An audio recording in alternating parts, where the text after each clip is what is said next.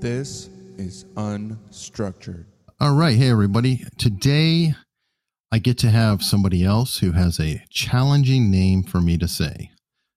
This is Ladin Juracek, and he is a world traveler. He is working in a company who does brain implants now.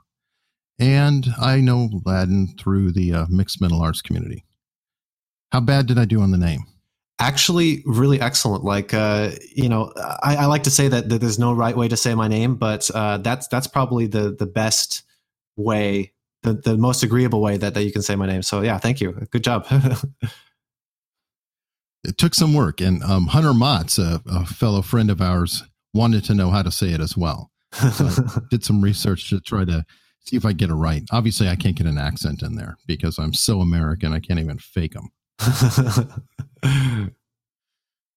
So now, Ladin, you've traveled to over 100 countries in the world. Yep. And you have a bit of an origin story on that. I believe your mother encouraged this?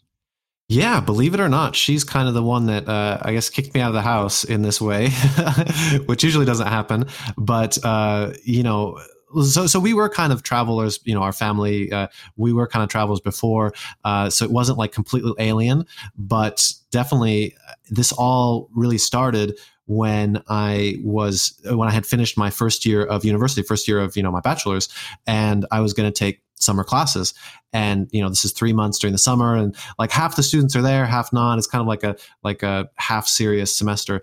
And she's like, no, don't do that. You're working too hard. I was, working at UPS at the time and just like was never home. And she's just like, you need to go out and enjoy yourself. And so she's like, go out and have, one of those European backpacking experiences and do kind of something that I did, when I was a child too. So yeah, she's like, I'll buy you a flight wherever you want to go.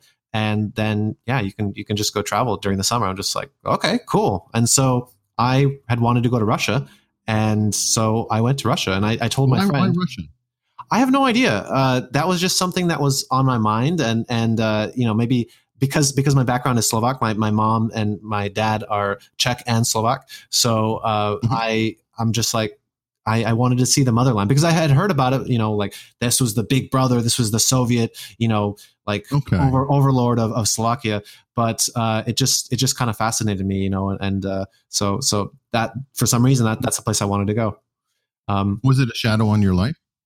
A shadow in my life, or what? The USSR. Both of your parents, I guess, grew up behind the Iron Curtain. Would that be a fair statement? Yeah, that's true. So I'm guessing that childhood probably came up in conversation, and I'm sure that they acted a certain way because of where they grew up or how they were. So would the USSR be considered a shadow that was over your family? Like you just mentioned, Big Brother, place, things like that. Did you have the contrarian view in a way or deep inside to say, I really want to see this very important place that plays such a figure in my parents' life, who I imagine you love and want to follow? Yeah, that's a really good point. Yeah, I would say so. Like, it was also always kind of matter of fact. It wasn't like, oh, these horrible people or something. They totally screwed us over, which is definitely the opinion of a lot of the people there, or some of the people there. But it was just kind of more like, yeah, this is how it was, and it sucked, or it wasn't pleasant. Communism wasn't good. It wasn't a good idea, but it wasn't ever that extreme. But still, I did recognize, that was actually very astute of you to catch on this. I don't think I even caught that. It was that was something that I grew up with, and that's something that I guess fascinated me. So I'm just like, I want to see this like kindly or like kind of maleficent, kind of slightly evil place, and I want to go check it out because it's a little bit off the beaten track, and it's a little bit especially for Americans, it's not very common. It's a little bit taboo. So maybe that was it too. It was kind of like seeing this slight taboo. That makes sense. So even an even bigger exotic adventure. Exactly. So taboo for Americans and for my family too. It's just like, well, why do you want to go there? I mean, it's like people wouldn't be against it, but yeah, it was a little bit of a taboo, and that was another thing. Like I basically had met one friend that I knew, like I had seen around in high school, and we became, decent friends. And literally after like 2 weeks of hanging out with him in university, I'm like, hey man, do you want to go to Russia with me? And he's like, okay. Like he just had broken up with his girlfriend at that time. And so he's like, I got nothing better to do. And so we spent the next, 8 months or whatever planning that out. And, so Russia was definitely on the list. And then we're like, okay, well, let's do like a trail or a road, through all these different places. And then those plans changed a bunch. But, for him too, that was a taboo. And I guess like the whole communism thing, that was pretty big for him. And he really enjoyed that, taboo nature of like later on, I remember he's like, oh, we should get these books that were banned, in the 70s and 80s, banned from the US, like, do not sell this book is banned. So it's just like, whoa, this is so crazy that you're like on the other side of this thing that you weren't supposed to see. Like the Anarchist Cookbook and things of that nature. Exactly. No, of course now we have the internet, so it's all out there. Exactly. Now it's not as special, but this was 2008, 2009. So like, yeah, the internet was there. We knew about it and everything like this. And we Anarchist Cookbook, I think I had seen it, 5 years before that. But still it is still kind of taboo, and to actually see a physical book saying this is banned in the US, it's kind of cool.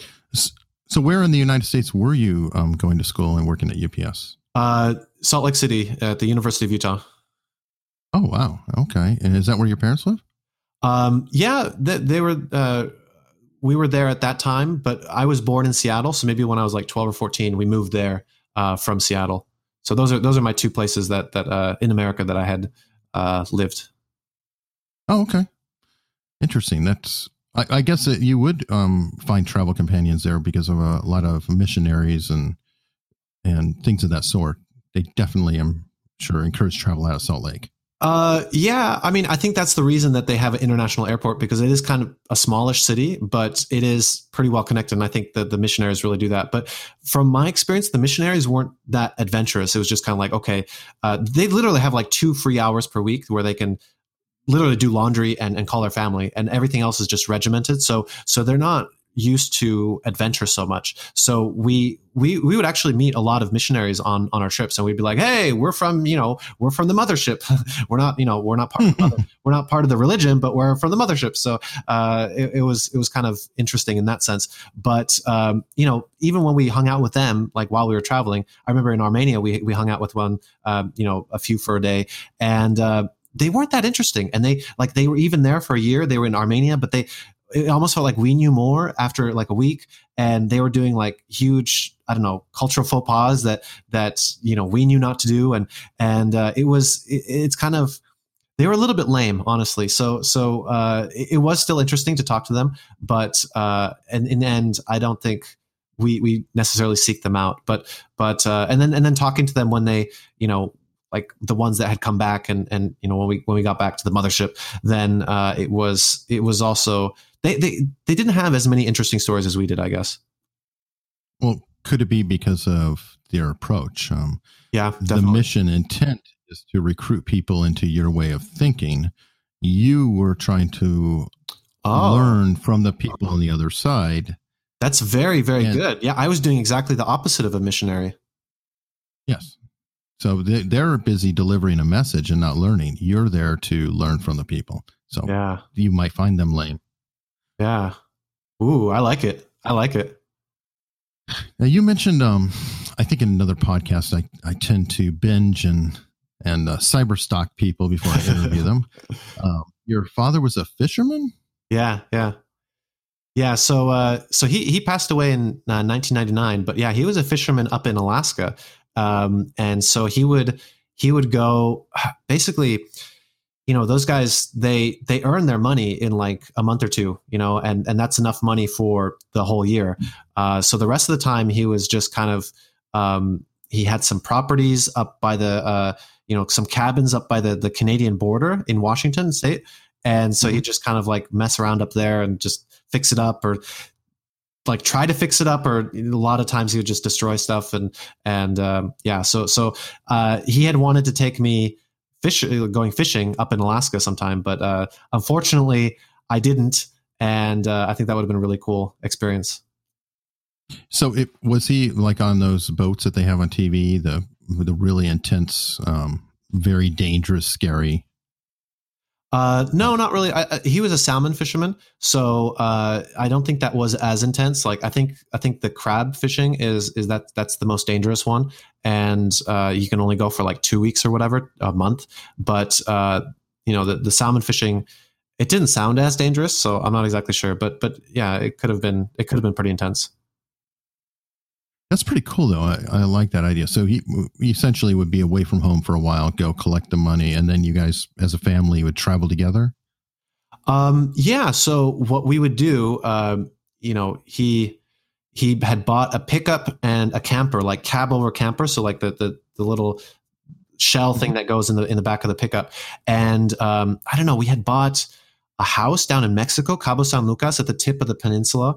And so we went down there pretty often. I think when I was like 4 years old or something, 3 years old, we took a road trip all the way down from Seattle, which is, the northwest coast of the US, and then all the way down through Mexico to Belize and Guatemala and all these places, and then went back. And I think that was something like 3 months. So there was a lot of free time to do this kind of stuff, just because, the work only requires you like 2 months per year or 3 months per year, maybe.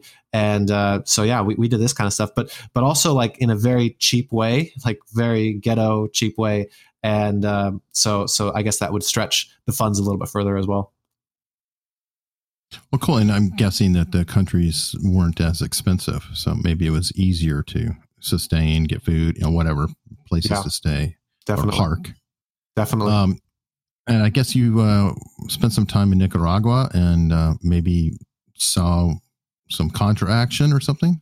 Yeah. So, it wasn't till I was like, I don't know, 18 or 20 or something like this that, my mom was talking about the stories that I'm just like, wait, history class, that was like 92, 93. That was like when the Contras were going through, and she's talking about like, oh yeah, we'd just be driving through the jungle very slowly. You're going like, 5-10 miles per hour.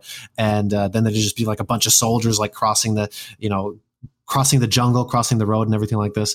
And I remember, I think it was in Mexico, we picked up some like soldiers as hitchhikers, and I was very wary of them. I think they were their fatigues, and they had guns and stuff like this. But I don't think in Mexico they were fighting a war. But yeah, it is kind of crazy to be like, oh shoot, I think I was there during a war, the Iran-Contra, affair, and this kind of Sandinistas. The Sandinistas, yeah, this covert CIA operations and everything like this. So I was just like, oh, I had no idea that I was part of history.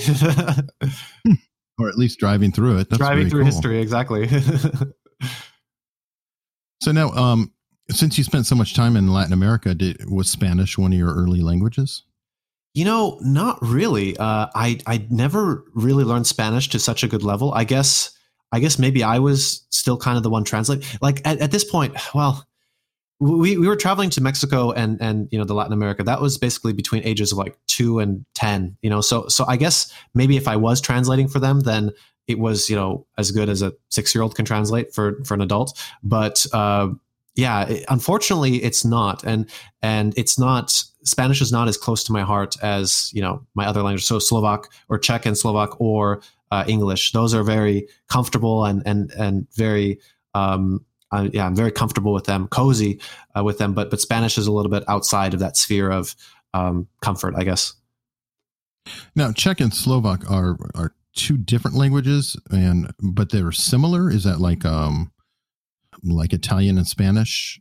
Yeah, so they're very similar. I think I saw something like 90% same. There are definitely some differences, but it used to be one country, Czechoslovakia, and so the broadcasts were in both languages.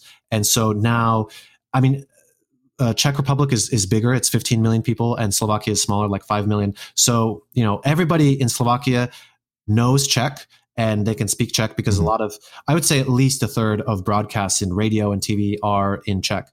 And sometimes like dubbed movies are only in Czech, but a smaller percentage of Czech people can understand Slovak, but still it's definitely not, it's still very high. So whenever I've gone there, it's always been the immigrants, the Vietnamese people that don't understand me or have trouble understanding me. But yeah, it's mutually intelligible, more or less.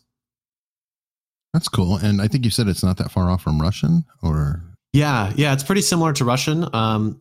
Of the Slavic languages, I think Russian is the most dissimilar. So Polish or Ukrainian is more similar. Croatian also, but it is still very similar. So it would be, like the Spanish or Italian or Spanish and Romanian, something like this. So still like in the same family, but maybe farther away in the same family. So it was very easy for me to learn.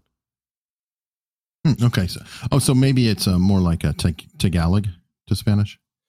No, not that far, because that has Tagalog has like Spanish influence, but I think the root is something different. Oh, okay. Yeah, all this I find completely fascinating. Now, Czechoslovakia was the Bohemian Republic at one point. Exactly. Kingdom. Yeah. Now, when they split into two countries, they didn't have a war with each other, did they? That was more Yugoslavia, correct? It was called the Velvet Revolution when Czech Republic and Slovakia split. Like they're still on very good terms with each other, and there's lots of intermarriage, and it's not a problem at all. Like, yeah, it was completely mutual. Why did they split? Just felt like they wanted to each have their own identity, and exactly. So different language, different culture. Slovakia is more farming and more maybe rural, more mountains and everything like this, and then Czech is more city. That's where Prague is at. So they kind of more of an economic driver and everything like this. So I actually don't really know. Well, I was always curious about it because I know that Yugoslavia, if I recall, had really, really bad time. Yeah, but they had differences in religion too. They have Christians and Muslims there too. So that was huge, and it is very strange. Like, yeah, I think that was more forced. That had always been very forced, and then Czech and Slovak is actually very the people like each other. So it's not like an issue. It's not like an arranged marriage where they hate each other. It's more like, I don't know, something else. Well, cool. And how are they with the countries around them? Like, I guess Belarus is nearby, and Ukraine, etc. Yeah.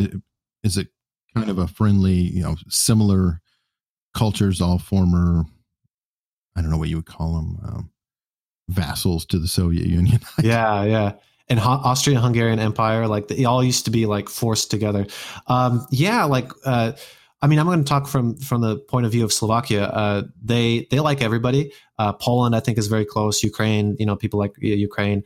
They love Austria because that's kind of like, okay, that's where everybody goes for the jobs, and that's kind of the high end. And I think from the Czech Republic side, Germany is kind of like, okay, we love Germany. They're very rich and they're nice to us, something like this. So, but the one exception for Slovakia is Hungary.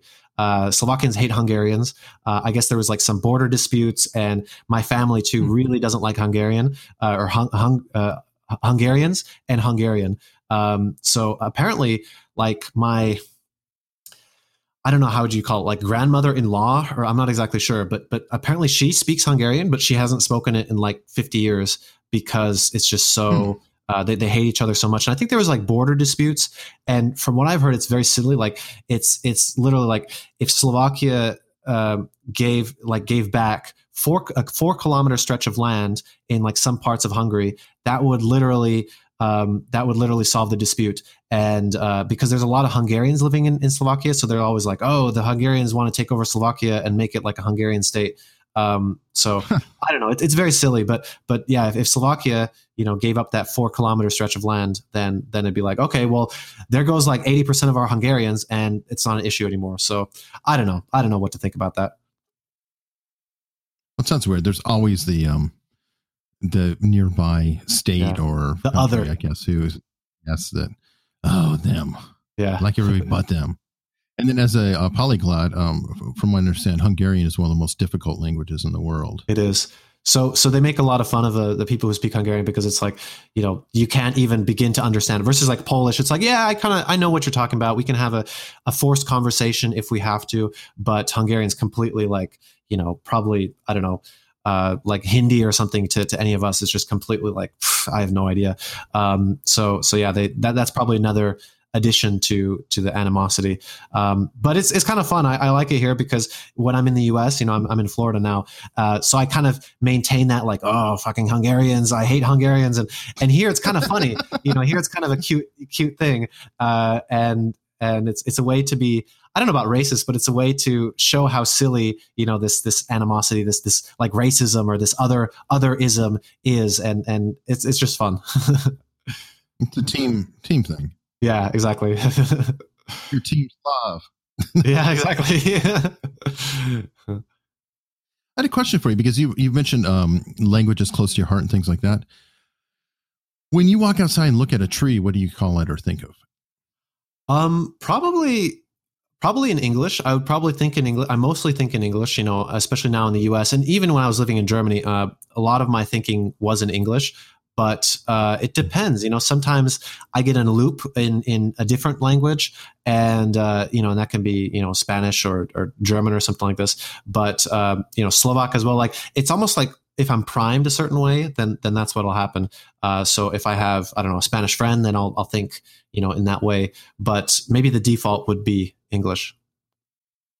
Yeah, I've always been curious about that, and especially that makes sense. So the priming is you're communicating with somebody in that language, so you're adapting to it to keep track.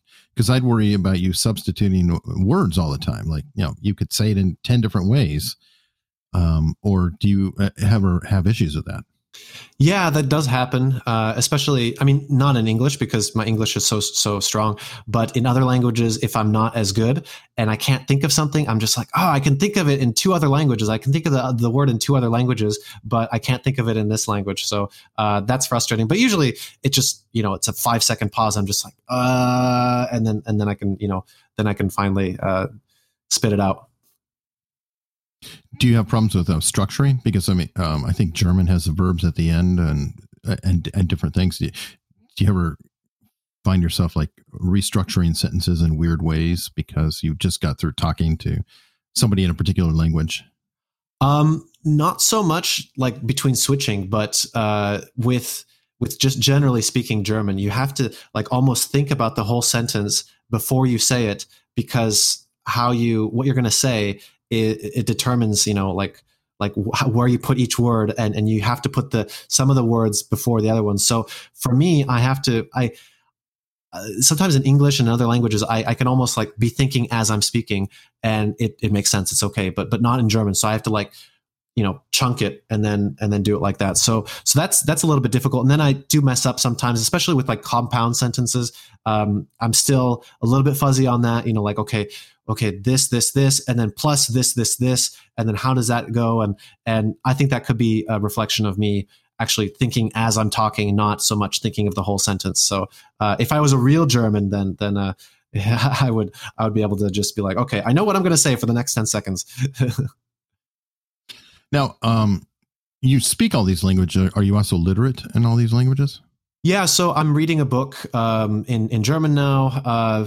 Like maybe Russian, I wouldn't be literate. I'm a bit scared to read a book, but that is something that I want to do maybe this year or next year. Like read a whole book in Russian. Spanish, I've read 5-6 books.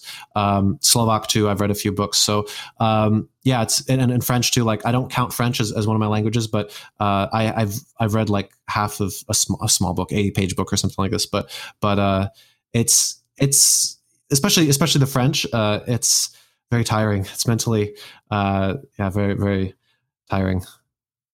But you can at least, I guess, then you're literate enough to read street signs, menus. Oh yeah, for sure, and be able to get around. So that's pretty awesome. Definitely. That's not a problem at all. It's just, well, sometimes I miss some nuances in the story. Like I was reading Paulo Coelho book, and it was pretty cool because I then went on Wikipedia after I finished it, and there's like, okay, there's like 11 points to this book, or there's like 11 things that happen. I'm just like, oh cool, I got 9 of them, or 9 or 10. I'm just like, wait, when did that thing happen? I don't remember that thing at all.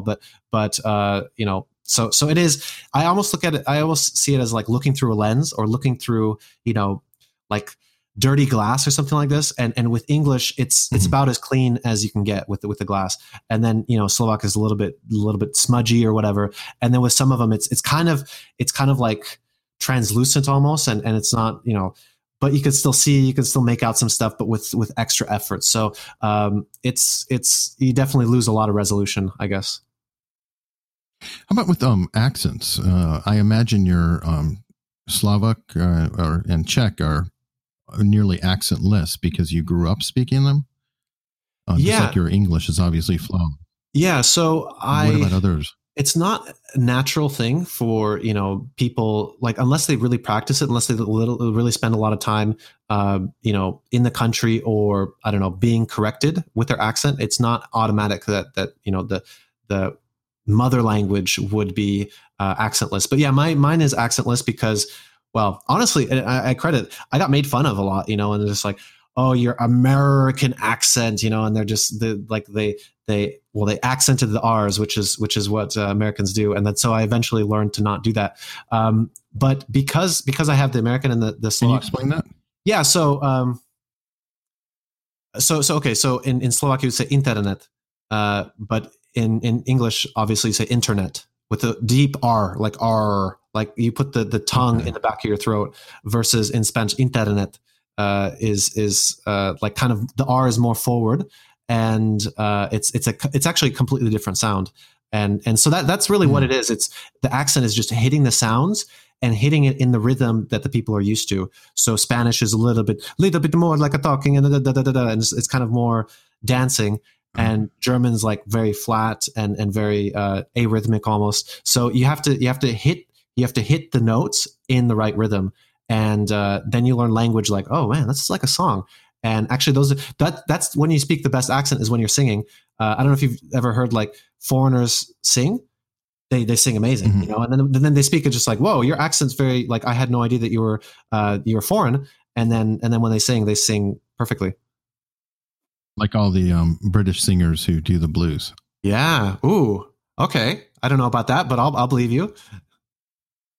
If you listen to the bands, they'll be like, I was going down to the bottom, and it sounds like it. Okay, level's good. Yeah. Oh, really? Like, what? Because they all sounded like black blues Delta men. Yeah. Interesting. Yeah. That's exactly it. That's exactly that's exactly what I'm talking about. And a lot of polyglots I know, they teach through singing, and you sing like one phrase at a time in French, for example, and then you get down the accent really, really well. So how would you recommend somebody go about tackling a language? Yeah, so a language is, that's like a huge thing. It's just like, oh my God, how do I even start? But that's the thing now that I've learned a few, like 3, 4, I'm like, it is big, it's huge, but it's simple. It's simple, but it's not easy. And basically what I would say is, if you can say 5,000 words, if you've like memorized 5,000 words, I think you're 80% there, and then the grammar, that's another thing on top of it, but that's not as difficult as the actual vocabulary. And so if you have that vocabulary and, and you understand it, and you're like fluent in the vocabulary, you're like, boom, boom, boom, I know the vocabulary. Then you can, then you can kind of string together something, and then eventually figure out the grammar and the nuances of the grammar. That's my approach, I guess. So basically, if I say like, okay, well, let's say you're learning Japanese or something like this, and you hear like, okay, fish, running, catch, then you're like, okay, well, I can start to put together some kind of idea of what's going on here in this sentence, or, and then that guy, so you can be like, okay, well, I'm not exactly sure, but it's definitely like 2 or 3, like he caught a fish, or the fish caught him, or something like this. So at that point, you're much clearer, like, of the infinite possibilities that somebody could be talking about. Now you're down to like 2 or 3, and then the grammar is the thing that gets it down to 1. So my opinion is the grammar is not so important in the beginning, until you can have like a 5-minute conversation with somebody, unscripted and not following a dialogue box or something like this. Then probably don't even care about grammar so much. So it's just a question of learning words. And, if you do 20 words per day, how long does that take you to learn 5,000 words? That's it gets to be pretty fast. Like in about a year, you could get you could get there pretty easily. So it's words and structure. Like to start with, you might sound like to us, I go store. Yeah, exactly. Like a 5-year-old or like a little kid. Exactly. Is that what you're emulating? Definitely. And you're understandable. You're communicating, which is what you want. But if you don't know the word for store and you're just like, I am going, and then you just like, then the I go store, I think, is much more useful than I am going, and then you don't remember the last word. So that's my opinion. Okay. And so I think you said somewhere else before that the idea of just full immersion is not necessarily a great choice. Yeah. So I had moved to Germany, to do my master's. I did this 5 years ago, and I'm just like, okay, I'm in Germany now. I'm just going to, by osmosis, I'm just going to absorb the language. And I am going to study a little bit, but, I'm just going to pick it up, and trust me, that does not happen.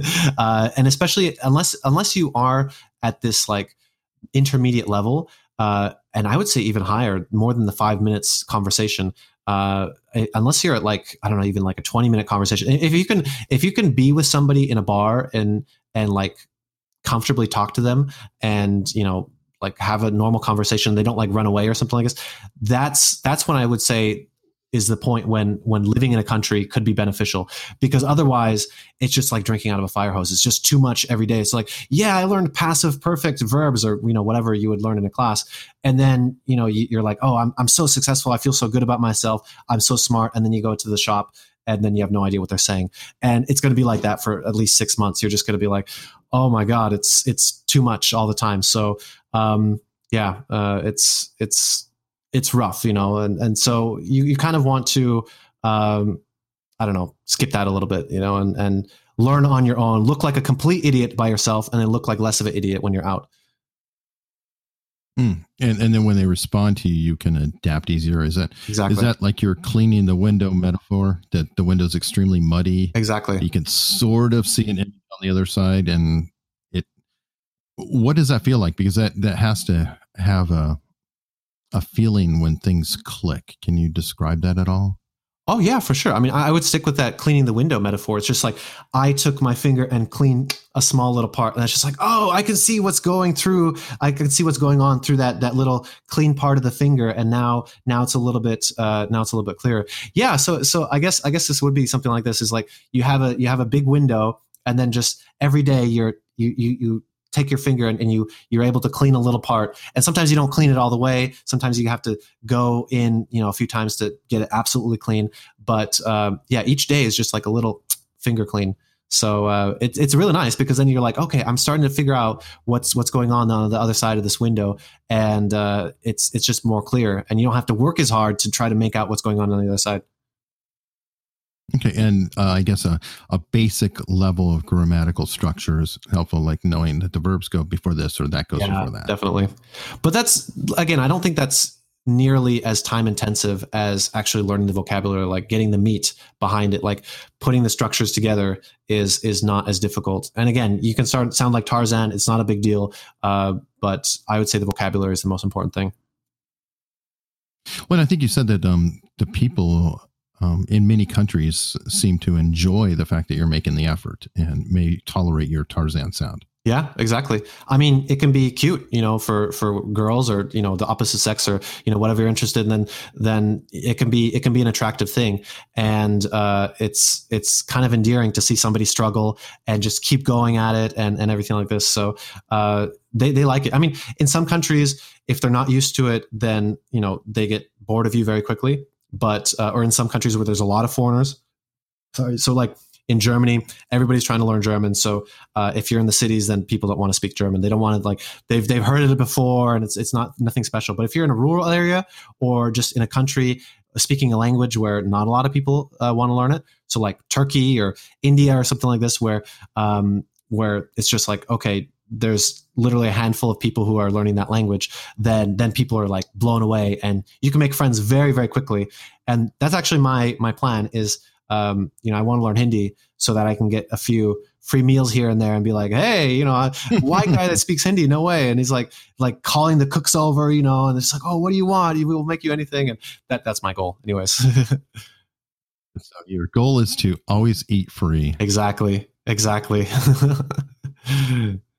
a cool attitude. Now, does your attitude help too? Like when they laugh at you, you can laugh at yourself. Does that help establish for sure. bonds? If you're a perfectionist, then you're never going to learn a language. I mean, there's some polyglots, there's some like language teachers that are like, you need to make 100 mistakes per day. That is your goal. It's not to improve. It's not to do anything. You need to make 100 mistakes per day, because that's actually how you're going to learn, is by making the mistakes. And it's inevitable. It's absolutely inevitable. So yeah, that definitely has to be your mindset. And, so I don't mind being the idiot. I don't mind being laughed at, and I'll be the one that goes on a limb or something like this. And I don't know if that's my personality or if that's something that I've gotten used to because of the language learning, but it's definitely an uncommon thing, especially now coming back here to the US. Is just like, whoa, these people aren't, ready to take risks. And these people that I'm at, in science, they're kind of like, oh, it needs to be structured, and I can't afford to make a mistake. So it's very strange, but it helps. I think it can help in life as well. That's so cool. You've talked about other things like couch surfing, which I think that everyone has to be interested in. Can you explain that a little more? Yeah, everybody should be interested in it because it's a free way to travel.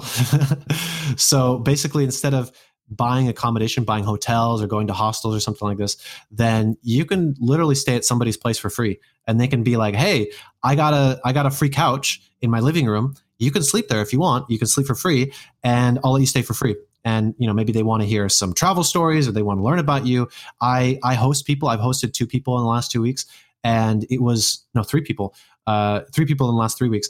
And it was really cool. Like, some of them were here for conferences. And so I got to talk about theoretical archaeology. I'm just like, that's cool. Like, I'm never going to probably run into a person where I can sit down for like 3 hours and have a theoretical archaeology conversation. So, it's just stuff like this, or sometimes language learning. I had a Russian couch surfer. So I'm just like, okay, you can come, but we need to speak Russian, and you need to help my Russian. He's like, okay.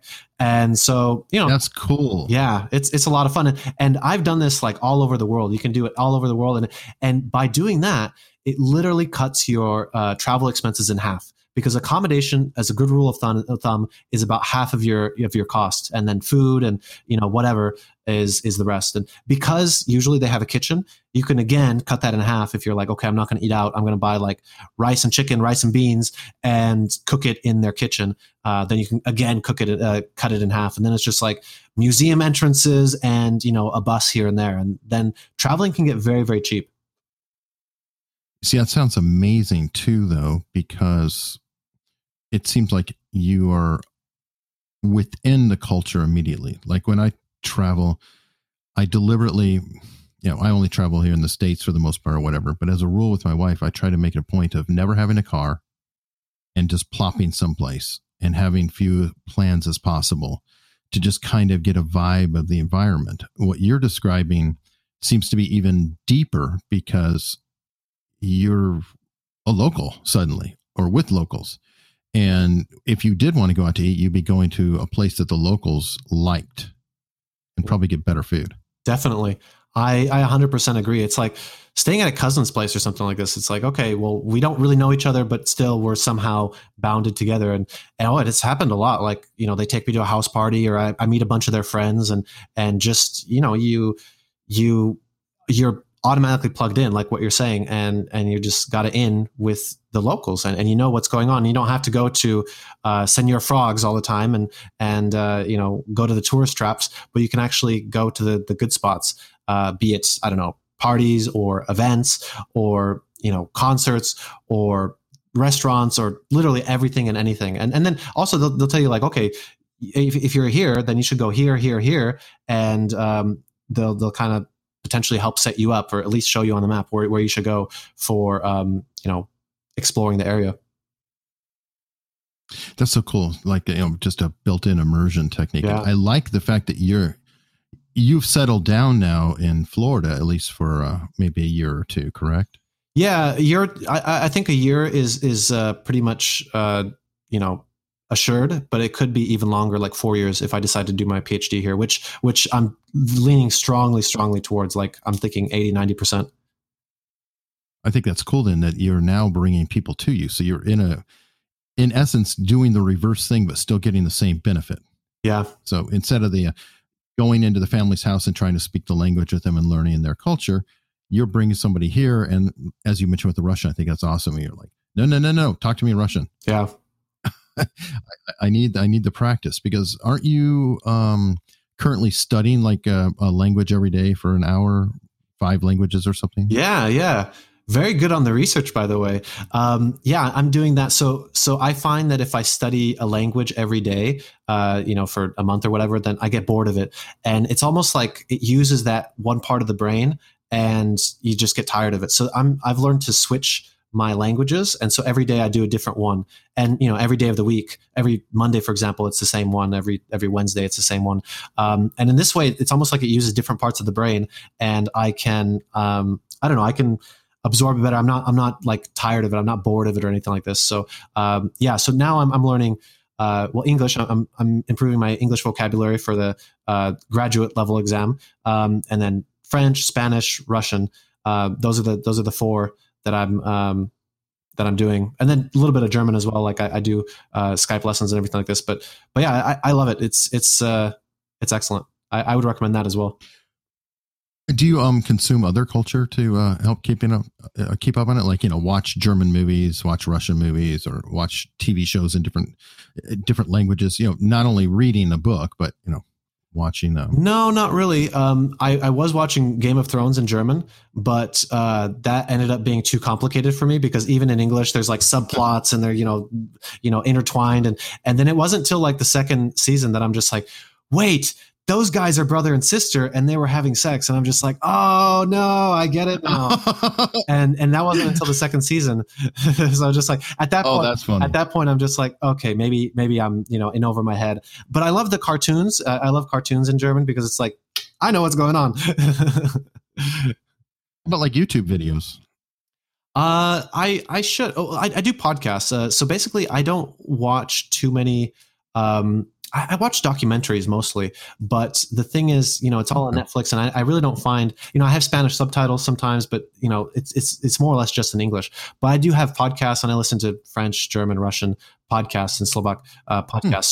So that's how I kind of keep up with the the communication, not the hearing part of things. I don't know. There's a fancy word for that, I'm sure, but the auditory learning, the auditory side of things. So it's not just like, reading or doing vocabulary or something like this. So I think that's definitely necessary. And there could be a few weeks where I don't meet anybody who speaks German or Russian or something like this. So you got to keep it up somehow in a different way. Well, for reading too, do you keep in touch with some of the people, like say on Facebook, and chat with them? Like the authors or there? No, people you've stayed with in different countries, or just friends from around the world who speak different languages. You can maybe practice language skills through comments in Facebook. Yeah, that could work. I do that sometimes, but if I counted the number of hours that I've done that in the last 12 months, then it would probably be like 2 or 3. So it's not very much.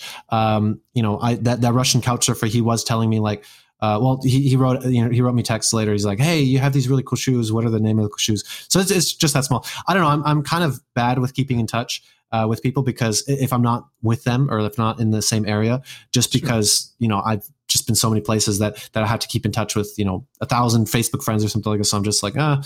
I don't feel like it. But I don't know, like if I'm in the area, then I do it. But I do something called iTalki, and it's basically Skype lessons. So they have 2 options. So you can do Skype interchange. So you teach English, and then they teach you whatever target language, or you can pay to just have only the target language that they're teaching you. So that's what I'm doing. That's basically how I'm keeping up with my languages, and I'm doing the paid version, and I find that to be really, really nice to like at least maintain the languages and be maybe improve slowly as well. But at least I'm able to speak, because I found actually when you're traveling, unless you're intentional about it, unless you're intentional about getting into the language and like getting amongst people that don't speak English, you really might not hit more than about an hour per day of that target language. It really could be like, okay, I'm ordering, a sandwich, or I'm at the store, I'm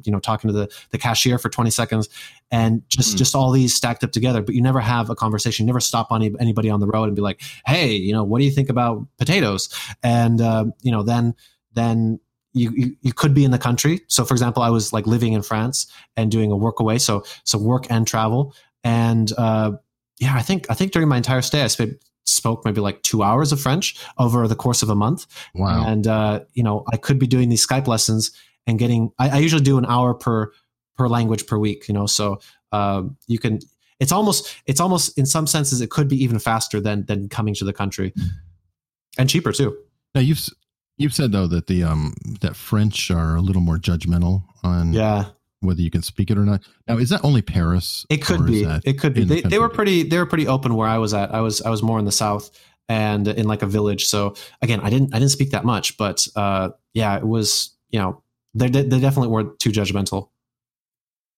Okay, cool. I was thinking about that, and I mentioned it to my wife, and she was like, "That's Paris." Because they're just so sick of, just like, oh, another person trying, with their 20 words, they're going to try to, do something.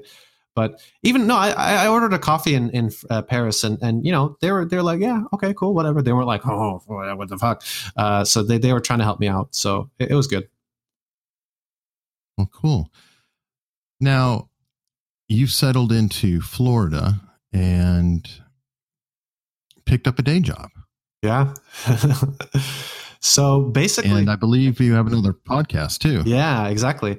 So basically, I've been, I finished my master's in Germany 2 years ago. And since then I've been in like an existential crisis. What do I want to do? Where do I want to work? What's my career? Where's my career heading? And what's that? What degree? Biophysics. I did biophysics for my master's, and then mechanical engineering for my bachelor's in Utah. So kind of different fields, one's biology, one's mechanical engineering. It's just like, how does that really fit together? But the way it fits together is brain implants, neural implants. And so it was maybe 6 months after my degree finished. I'm just like, you know what? I had gotten a job in Berlin, then I had like visa problems, so they kicked me out, and I was just having all this drama. And I'm like, you know what? I don't want to deal with this drama anymore. I'm going to stick with the thing that that has always interested me, and literally the only thing that has kept my attention during those 3-4 years, those intervening 3-4 years, and that was brain implants. So I had done an internship before in Utah doing brain implants, designing the actual implants, the actual devices, and so I'm just like, I think this is what I want to do, and so I went after that. But I wanted to stay in Europe. And then after a year, I didn't find anything in Europe. And in the meantime, I had started my neural implant podcast to basically network and get to know everybody. And the problem in science too is like all the news, all the literature is behind paywalls. So you have like a 6-page research paper, and it could be behind a paywall. Either you pay like a $200 membership fee, or it's like $30 for that paper. And it's just like, oh man, like I'm going to have to read like 20-30 papers to get kind of on track with what's going on.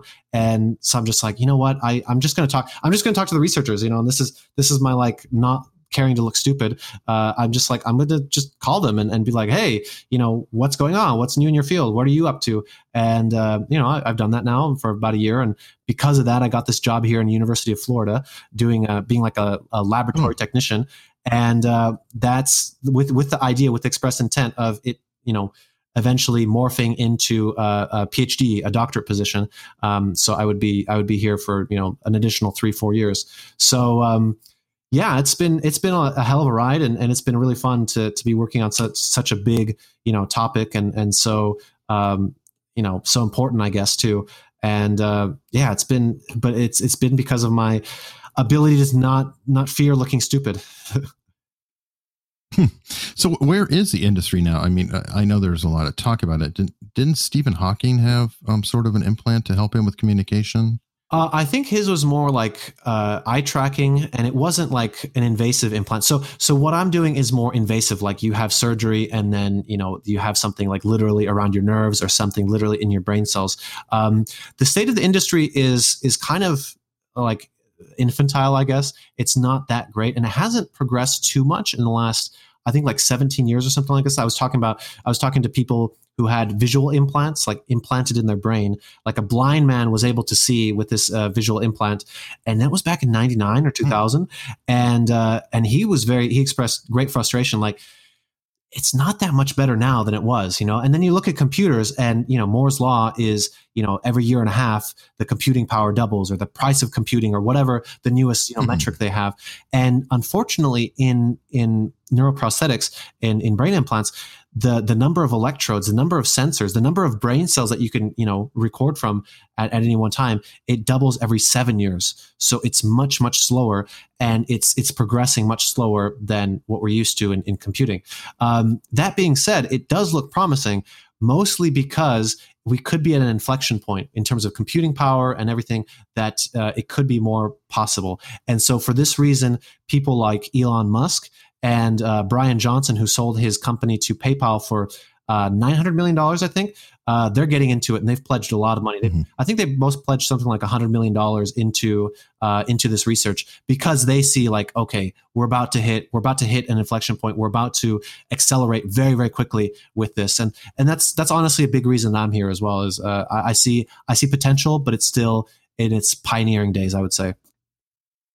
Is it supplementary systems that maybe are causing the hold back, or holding it back? For example, power. Yeah. Literally, power for devices has been, I don't know, the governor, I guess, for growth within the computing industry. And I would imagine an implant has to derive power, and how long a battery can last, or how you get power to it, and the heat effect of, you've got a computer, or you have some sort of chips that are going, that's generating heat, and that can cause, I imagine, harm. Yeah. Are these the things that maybe are slowing it down to where it's 7 years? I mean, a computer, you plug it in the wall and you can put fans in, you can compensate. How do you do that in your head? Yeah, that's definitely a big issue. There's a lot more moving parts compared to just the computer industry. I'm sometimes, I look at them, I'm jealous. It's just like, oh, we have an idea, and then they implement it and it works. And of course it would work, because, it worked on paper. But in brain implants, there's biology, and then you got a body fighting against it, and then a body trying to stay in homeostasis, trying to stay in balance, and you're trying to push it out of balance, but then the body's trying to pull it back out of balance. Meanwhile, the body's attacking you, and it's just a lot of things. So, and then you got the FDA, the Food and Drug Administration, that's like, okay, you can't be putting poisonous stuff in the body, which of course is good. So you're very, very constrained. And then, like what you were saying, you have, power limitations, computing limitations, heat limitations. They like to say you shouldn't raise the temperature of the surrounding cells by more than 1 degree Celsius, which is not very much. So you have a lot more restraints, I think. And, so it's like, it's kind of a confluence of, it's a combination of like 4 or 5 industries and 4 or 5 fields, all of which have, their own limitations. So you can't expand too quickly for this reason. But I would also say that another thing is maybe the funding hasn't been there so much, and there hasn't been so much brain power. I think I don't know if we were recording at this time, but basically I would say there's like 500 people in the field. Like on the order of 500 people, not more than 1,000 people in the field. So, if we could get that up to, if we could 100x that, if there could be 50,000 people in the field, which there would need to be results and money and, outcomes and patient outcomes and all this kind of stuff, then I think it could be maybe not 100 times faster, but it could definitely be 10 times faster progress. Do you run into moral implications too? Yeah. So I've had ethicists on the show, and that's definitely a huge thing. Is like, what do you do? And then if you have stuff going directly into your brain, how does hacking look like? What happens in that case? And what I'm interested in is a peripheral nerve implant. So basically you have your brain and the brain cells there, but then also you have nerves going to the rest of your body, which control organs, which control your muscles and everything. So that's what I'm really interested in. It's like, well, okay, what if that device gets hacked? What if, somebody can turn off your pancreas? That's not cool. Like if somebody like bricks your phone or, overheats your computer or something like this, or even in Iran, with the nuclear agency, whatever, the centrifuges, they shut down the centrifuges. That's cool. That's nice. You lose some money. But what if somebody has the power to kill tens of thousands of people with the stroke of a button? Then all that other stuff, that's cute, but this is that's a huge deal. That could be really, really big. So yeah, definitely some big questions there. And have you heard of the, carrying on that, have you heard of the central governor theory? No, I haven't. That's from the running world, and it was put out by Timothy Noakes.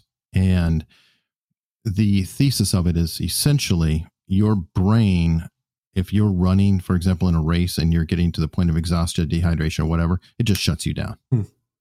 And you'll find, I think it's Julie Moss, if you ever want to look up something just crazy. It's a finish of an Ironman when she was literally flopping and crawling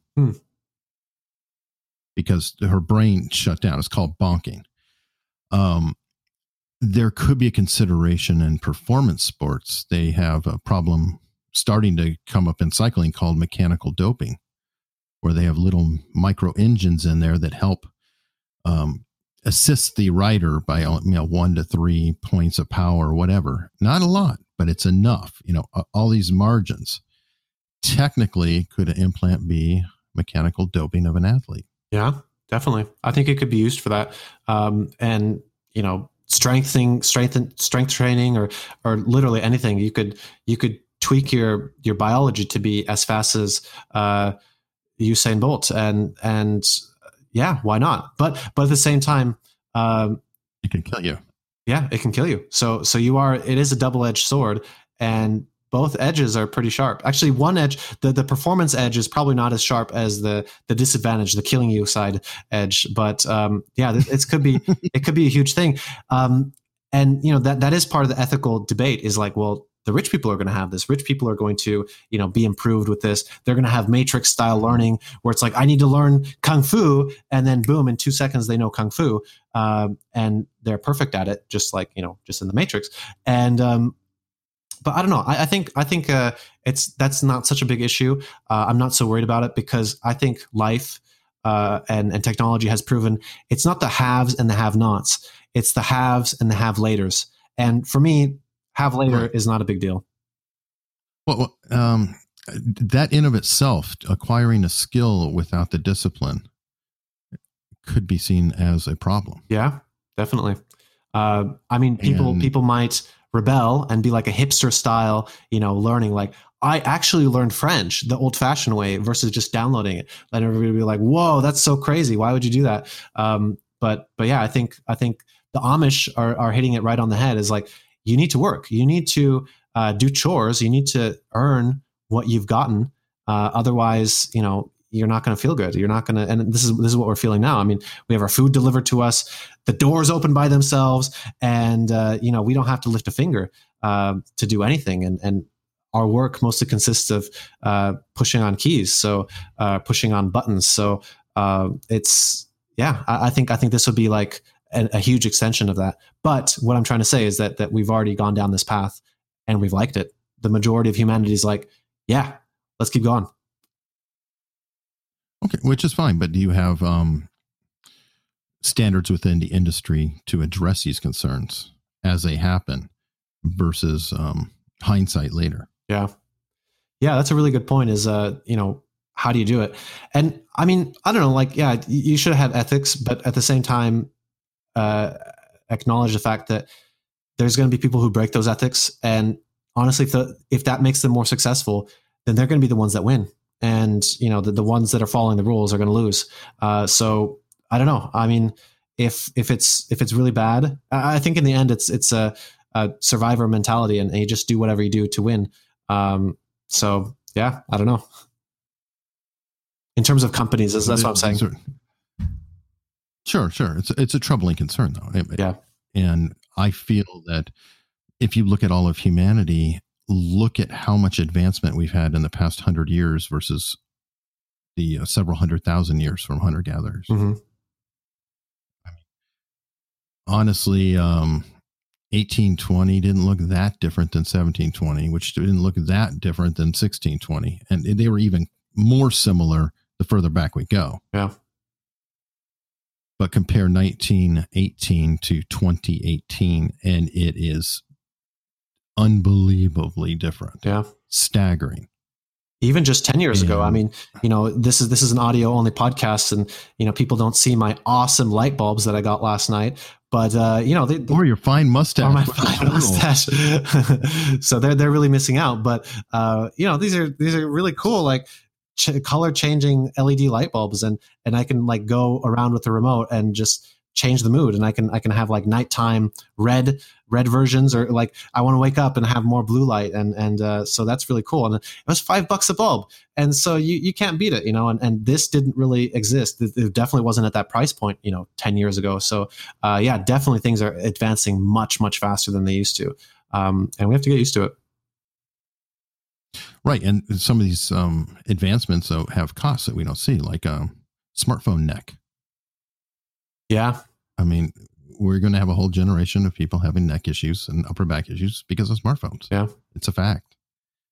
And that's a minor one. So I get very personally concerned when talking about, sticking something in the brain. I can see obviously awesome magic, like, oh, let me have my language chip. That's an obvious one that, oh, wow, I can be like Aladdin and speak 5 languages, and I didn't go to class for a day. But then I don't know if I'd actually speak them, because you're learning it, the nuances and things like that. It's the process more than the result. Yeah. Yeah. It's going to be some ethical issues. It's going to be like, well, did you buy that house or did you build it? And it's going to be stuff like that, and there's definitely going to be the hipsters, the snobbish people that are like, oh, I built my house, I built my log cabin with my bare hands, not even with tools, just with my hands. I had to drive in nails with my palms. So you'll get all sorts of extremes, but definitely I think I think it'll be like smartphones squared, so basically what we have with smartphones, but much, much more powerful and much more intuitive, much more plugged in, quote unquote, into our psyche and into our bodies. Well, very cool. And flipping back to your travels, where do you think things are going well, and where do you think things could really be improved? I mean, as we look around the world, what could we see and say, hey, maybe we should study them a little bit more? So there was a reason I went to Germany. I love Germany, Germans, and I don't know. It's that to me is kind of the ideal land. And then with the way that they let in the migrants and everything like this, I kind of, I was just like, okay, that wasn't cool. That wasn't a good thing. And so that kind of tarnished their reputation in my mind. But still, in my mind, I would say Germany is like the ideal place. And it feels like it's just got everything right. It just feels like the laws there make sense, and then I come back here to the US and it's just like, you can't drink until you're 21, but you can just drive it when you're 16. It's just like, no, it should be the opposite way. And then things will be so much better. So I don't know. It's just, minor stuff like that. That's the place that it seems balanced, where it's like enough socialist and enough capitalist that things are, cutthroat and competitive, but not so much that people die and starve and, are afraid to go to the hospital. So I really like it. And of course, I spent like 3 years there. So the first year I was kind of oblivious to everything. I didn't really read any newspapers, was still learning the language. And it wasn't until the last 2 years that I kind of started to learn more about the social issues, social problem, because everywhere has its problems. So I would see maybe more the negative side that I didn't see before. And it was less idyllic than it was. So that's the place that I would say, has got it right, and they're always, they're also complaining about corruption and all this kind of stuff. But if I compare it to the US, then I'm just like, well, I think we're on a whole different level for that. Is it because it was rebuilt? As an example, if you look at roads in the East, like where I am in Virginia, ultimately they all came from game trails, which then turned into wagon trails, which turned into roads. So they're circular around waterways, built up around. But then when you go west, like Salt Lake even, or Tucson, Arizona, they're laid out on a perfect grid and you could travel smoother. Well, Germany obviously was brought to its knees, brought down, and then rebuilt. Could that be why you think a lot of things are right? Yeah, it could be that they literally had to throw away those old traditions. And yeah, maybe those traditions like monarchies or whatever that was holding them back. And they had to, I guess, be modern because you couldn't be, old fashioned or anything like this because then you're a Nazi. But yeah, that could be the case as well. That's maybe the case of the most forward thinking or most modern, I don't know, open-minded country that maybe exists because I don't know. It's just it had to shed its baggage, its history. So yeah, that could be the case. And I don't know, like from a lot of radio stories I've heard about Germany, they're kind of more like they're more practical. It's like, okay, we don't care, about ideology. It's more like what works, and let's just figure out what works and go with that. So I don't know. I like it for that reason. And this is just based off of my understanding too. Sure. And you said that in the Slavic countries, different ones look at different countries and have different views. So now, what is next for Ladin? Yeah, good question. So I just started here at this job like, a month ago. And so still getting settled in. Usually they say like it takes about 6 months for you to like really figure out what's going on. And it really does feel like I'm drinking from a fire hose because I'm just like, oh my God, there's so much stuff. And I had a little bit of experience, and I've done classes and stuff in this field, but still I'm just like, okay, I'm not going to be fluent in this language for at least, few more months. But until that time, it's really good because my professor really supports my media outlook, and I'm going to be like the media guy, the kind of the networking guy as well. So I think I mentioned that I'm going to be going to a conference in Minneapolis next month, and that's going to be a lot of fun because I'm going to be there podcasting, and I'm going to be there interviewing people. And I think I'm going to interview maybe 10, 15 people while I'm there. And so kind of get more well-known in the field and just build up like a YouTube presence and podcasting. And, I want to build up and also earn it, but be like the most well-known person in the field and not like well-respected within the field, but also be known outside of the field. Sure. And my idea, I want to do a documentary film talking about this peripheral nerve implants and something called bioelectronic medicine, which I think has a huge, huge future, is literally poised to disrupt the $1 trillion per year in pharmaceutical industry. And, so I want to slowly work on this documentary. So I think the travel is going to be, maybe on a back burner, maybe only for these conferences. And I'll be like, okay, well, I want 2-3 days, on each end to enjoy Minneapolis and the surrounding lakes or whatever is up there. So that's going to be on a back burner, but my adventure is going to be, business building, or I want to also start a business in this field and kind of this promotion of this field, getting more brains and more money into this field. So that's kind of my, I don't know, task for the next 2-3 years, I feel. So, yeah, we'll see. We'll see how it goes. Cool. So you're trying to bring the field to the masses and maybe exactly help find the next people working in their garage, or inspire the people working in their garage to help turn the industry upside down. Exactly. So prevent all those smart brains from going into finance and be like, hey, come to neural implants instead. You'll get paid 1/10 as much, but it's got a good future. Well, where can people follow you so they can catch up with this journey? Yeah. So if you're interested in the travel side of things, the philosophy, maybe mixed mental arts side of things, I'm going to be rebranding my Travel Wisdom podcast and going to be Travel Wisdom, a mixed mental arts podcast. I'm going to be doing that soon. And I want to change more to kind of what you're doing with Unstructured, but with a travel angle and with a new perspectives angle on things. So if people like that, they can listen there. Or if you are interested in neural implants and want to find out more about it, then you can check out my Neural Implant podcast. And, we don't complicate things too much. We don't talk about like, oh yeah, the GAFP, transmitter or something like this, or, photophore or whatever.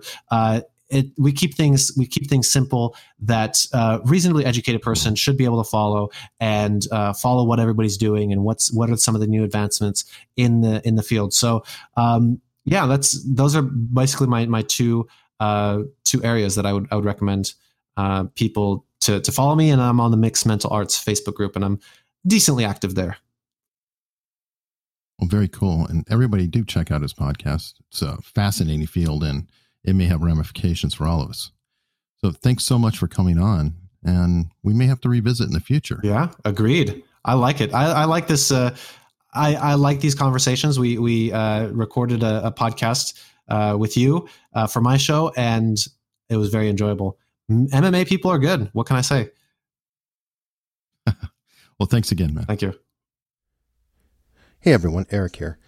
I want to thank you again so much for listening. I know your time is valuable, so I really appreciate you taking some. If you like what you hear, please spread the word. We're on Facebook, Twitter, and Instagram as Unstructured P, as in podcast. Also, you can review the podcast in whichever app you use. It really helps a bunch to spread the word. Thanks again.